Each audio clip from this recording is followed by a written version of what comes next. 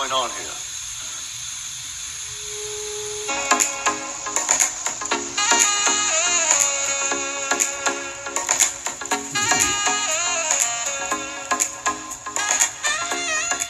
Smooth jazz.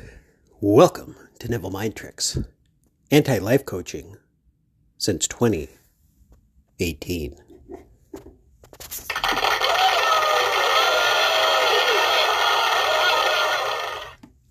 Maybe a little bit before, maybe a little bit after. This is going to be a fun one. We're going to talk about the blue-blooded Pharisee. Blue-blooded Pharisee. Neville mentions this a lot in his lecture from the Bible. Down with the blue bloods. Down with the blue bloods. Which you may or may not know is down with church protocol.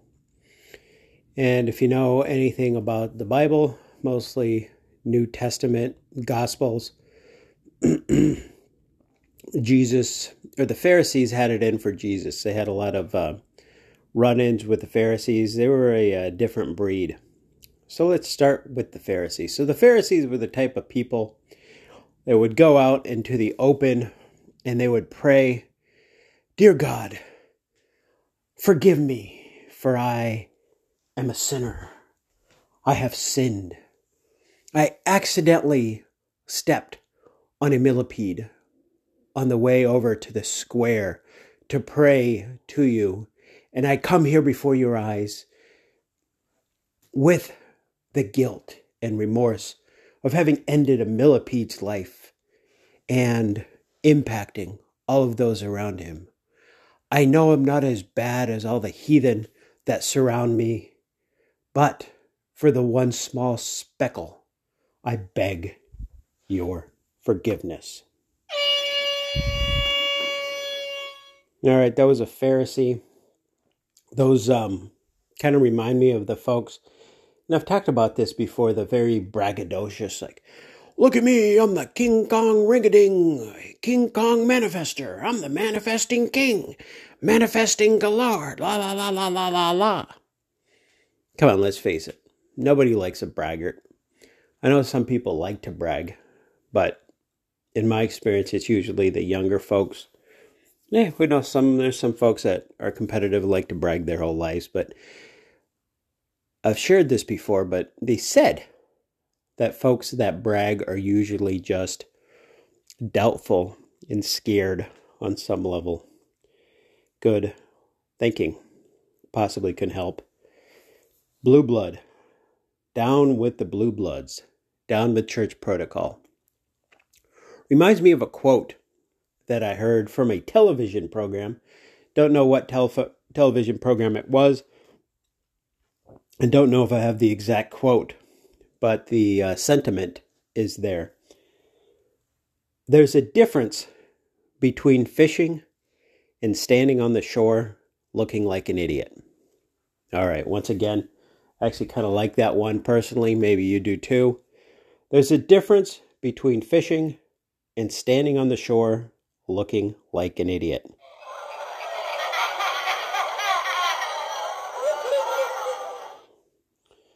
All right, church protocol.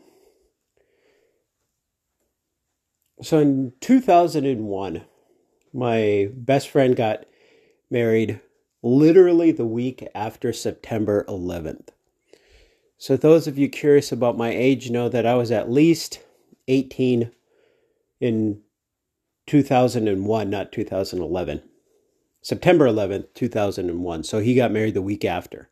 And it had been scheduled for some time. And I was in the wedding party. And they decided to move forward with the wedding regardless. And it was in a Catholic church. And it was curious because I grew up attending different churches. My mom we didn't really go to church, but she would get these wild hairs, and sometimes we'd go to the Seventh-day Adventist churches. Some days we'd go to Baptist churches, obviously different days of the week. And sometimes we'd go to these non-denominational churches. Usually what it was is wake up on a Sunday, and get dressed, take a shower, we're going to go to church. You're like, oh my gosh, are you kidding me? All the groans and moans and stuff like that. Exactly. And we'd drive around until my mom saw a church that she was drawn to, and we'd go there. And of course, you'd walk in. It's kind of like the old Western movies where you'd see a stranger walk into a bar and all the music stops, people stop eating and drinking and just turn around and look at who's walking in and give them the stink eye. That's kind of what we felt. And then, all these churches were different. Sometimes they were very welcoming and open. Oh, and come next week and this and that. And you do sometimes get a welcoming family. Hey, why don't you guys come over and have lunch with us today? Or we're going to go to the park and play with the kids. Let's go play and talk. But these relationships are very short-lived. But that was my experience with church. And so here comes Catholic Church. So my friend's wife, they're still married to this day, over 20 years. That's a...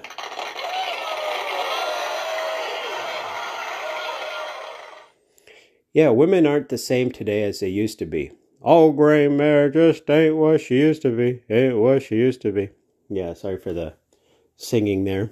But anyway, so we were doing and we went through, there's a couple rehearsals. He had to go through whatever communion. They had to go through all these classes in church in order to be able to get married in the church. And just part of the wedding party, we'd do these rehearsals. And I mean, you were kneeling a lot, back and forth, felt like a sorority girl. Oh, whoa, whoa, whoa. Couldn't help myself, sorry. But anyway, a lot of kneeling, a lot of this, that, and the other thing. And then came the actual day of the wedding. And again, same thing, a lot of times on their knees. So I can empathize with all the SP folks out there. And then I remember there was all this chanting and chanting back. And I'm like, what the heck is this? This is ridiculous. And then we had to go in line to get wafers. And I was worried. But there was these two long lines. And I felt like, sinners to the left of me, pious to the right. Here I am stuck in the middle and I don't even know what to do. Because everyone's taking a wafer. But they said something like, if you don't want to take a wafer, please let the preacher, whatever their name is, know. And I'm like, what the heck do I do? Everyone's taking a wafer. So I'm like looking around my scenery. And then finally somebody does a gesture and doesn't get a wafer. So I was like, okay, I'll do the exact same thing that lady did. And I did it and I didn't get a wafer. I thought it was like, had a kryptonite effect to anyone who wasn't a practicing Catholic. But anyway, I vowed at that moment, I said, I will never marry or be with a Catholic woman because I can't stand all this routine and this is weird and cultish to me. No offense if you're practicing Catholic, blah, blah, blah. I get it. My significant other, she's from South America. She's Catholic. She doesn't go to Mass 20 times a week or anything like that. We do have a nice Catholic church right down the street if she chooses to go. But I know her parents are very big in the Catholic Church. So I'm always very, very vanilla, very corporate if church ever comes up around them. But anyway, so that was some church protocol there. But then I knew some of these folks that went to this church, and they were what you would call sinners in the traditional sense. A lot of drug use, debauchery, kids with a lot of different guys, kids with a lot of different women, criminal history, a lot of ese vato loco, what's up, dog? A lot of gangbangers and stuff, eh? But whatever. I mean, they feel like the church protocol made them more pious, at least for the time they were in church. Another thing that I noticed that could come under the umbrella of church protocol of the blue blood is my skanky neighbor. My skanky neighbor. Remember her? The other day I was woken up by her pussy cat. She has a feral cat that lives with her. I don't know, whatever. So skanky neighbor. The other day I was coming home from the walk. Usually I wake up when I wake up during the week. I go for my walk, and I usually start the remote corporate job at around the same time, but I don't always wake up at the same time. And so I was walking back, and I noticed that she was closing all of her blinds, which is weird because the reason I call her the skanky neighbor is she likes to have all her blinds open and all the lights on in her house. And she's like this old wrinkly lady, and I'm like, who wants to look at you, lady? Just freaking close your blinds. Nobody cares. Just the whole thing. You go outside and it's pitch black, like the other day that I mentioned, that I did the podcast about the success stories. I left the house to go do some things, and I walked, and it was pitch black, and except for the skanky neighbor, all the lights were on in the house. So, of course, your brain, your eyes are drawn to that, and you're like, what the heck are you doing? But anyway, so this woman in the morning, I was coming back from my walk one day, and I noticed she closed all of her blinds, shut all of her lights, but turned on the porch light.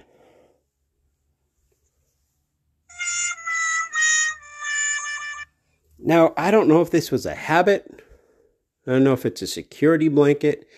But if it's something along the lines of, hey, I want people to know that I'm home, so no one will try to do anything.